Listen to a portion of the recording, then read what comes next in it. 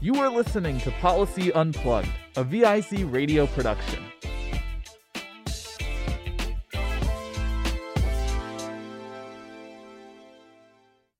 Welcome back to Policy Unplugged. I'm your host, Alyssa Spady.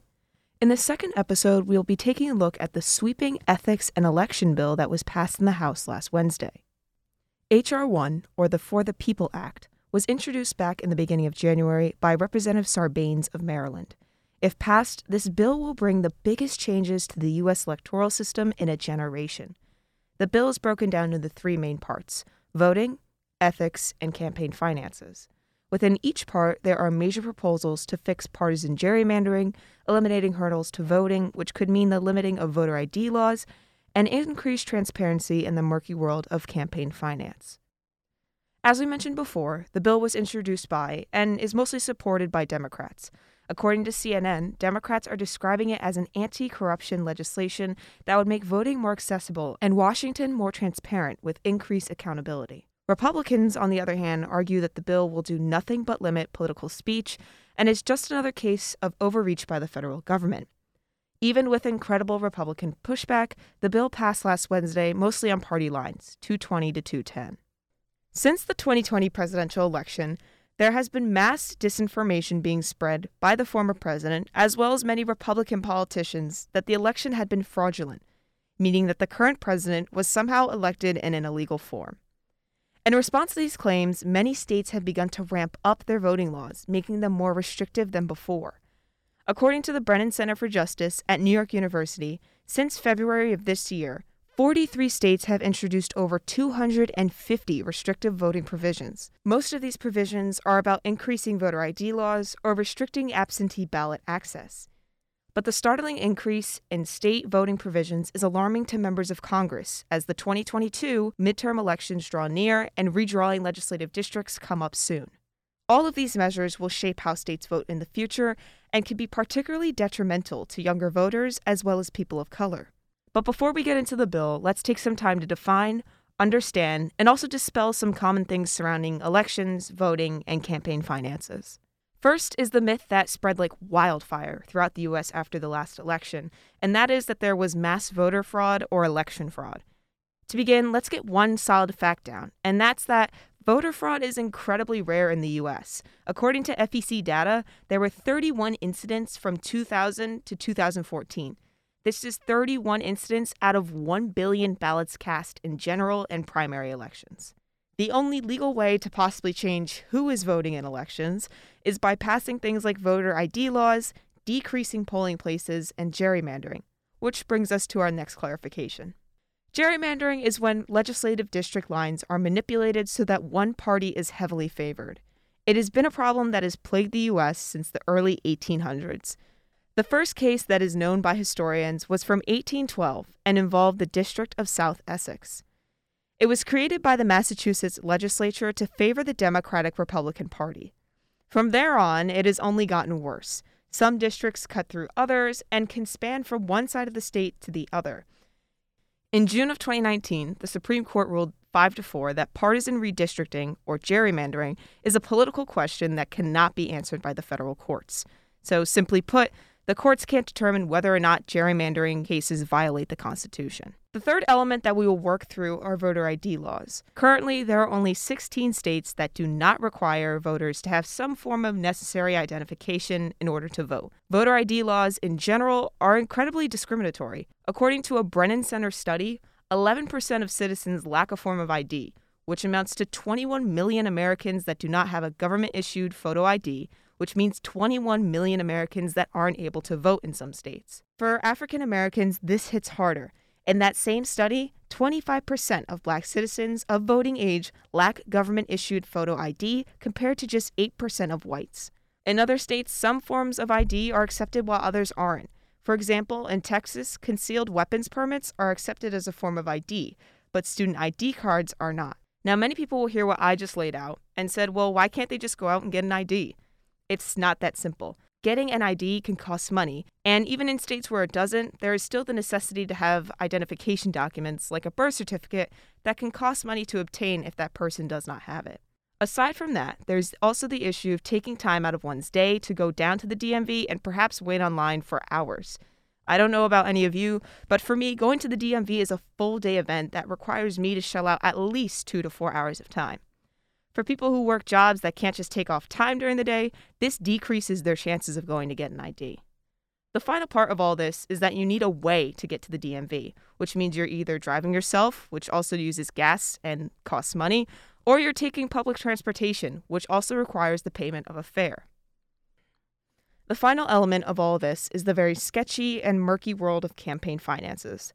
During election cycles, words like PACs and super PACs are always thrown around with little to no explanation for them. Political action committees are organized groups who represent various business, labor, or ideological interests across the nation. They've been around since 1944, and the first case of a PAC was when the Congress of Industrial Organizations formed and raised money for President Franklin D. Roosevelt's re-election. During that time, PAC money mostly came from union members. Currently, PACs are able to donate up to $5,000 to a candidate per election. That can be in a primary, general, or special election. They can also give up to $15,000 to any national party committee. In terms of what donations PACs can receive, PACs are able to receive up to $5,000 from any one individual, other PAC, or party committee every year. PACs are vital to a candidate's election run, not just financially, but also they can help garner more support for that candidate. Some of the biggest PACs from 2020 were the National Association of Realtors, the National Beer Wholesalers Association, AT&T, and the Honeywell International Group. Super PACs, on the other hand, make no contributions to candidates or parties. Instead, they make independent spending efforts in federal races by running ads or sending mail to voters in specific areas. There are no limits or restrictions on the sources of funds that can be used. Some of the biggest super PACs from 2020 were the Senate Leadership Fund, Congressional Leadership Fund, America First Action, and the Preserve America PAC. In a 2010 ruling, the Supreme Court loosened restrictions on political spending.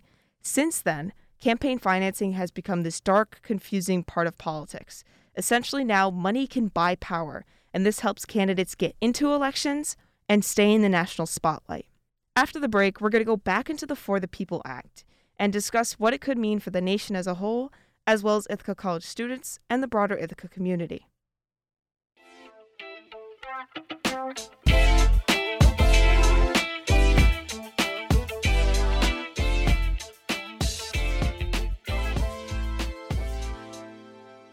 Now that you have all that background information, let's go back to the For the People Act and take a look at what it could mean. First, the bill would allow for automatic voter registration across the country. Voters would be able to opt out rather than having to opt in, which means more people will be signed up to vote. If the bill is passed, chief state election officials will have to automatically register eligible voters.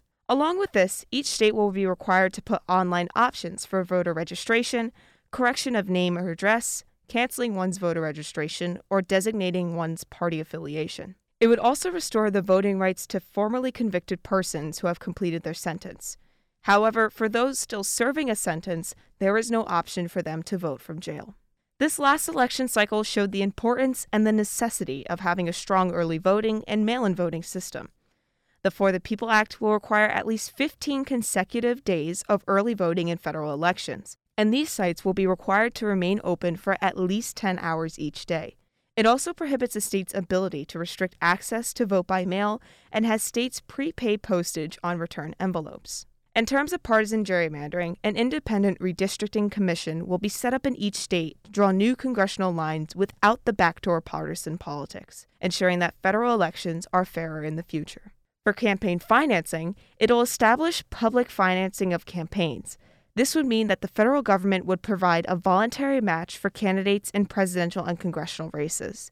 So for every dollar that a candidate raises from small donations, the federal government would match it 6 times the original amount. The max small donation amount would cap off at $200. There would also be the introduction of a constitutional amendment that would help to end the ruling from the Citizens United case. It would also require that super PACs and other political organizations make their donors public. And along with this, it would prohibit any coordination between candidates and super PACs. The Federal Election Commission would have 5 commissioners instead of the current 6 to prevent partisan gridlock. And it would make social media giants like Facebook and Twitter disclose their sources of money for political ads on their platforms. Finally, the bill sets out a new ethics standard, beginning with the requirement that presidents and vice presidents release the past 10 years of their tax returns. Candidates for these positions will also have to do the same.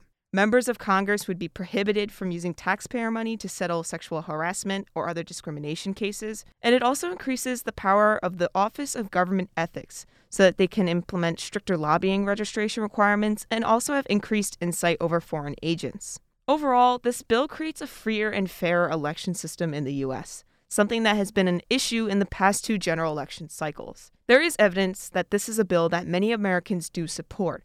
However, for Republican senators, the story is different. In the last Congress, a similar bill was passed by the House but never made it to the Senate floor after then Senate Majority Leader McConnell refused to put it on the schedule. Now, the bill might make it onto the schedule, but it could face either a filibuster or just simply not pass due to the split power in the Senate. In order for it to pass, 10 Republicans will need to sign on, which means a very uphill battle for Democrats.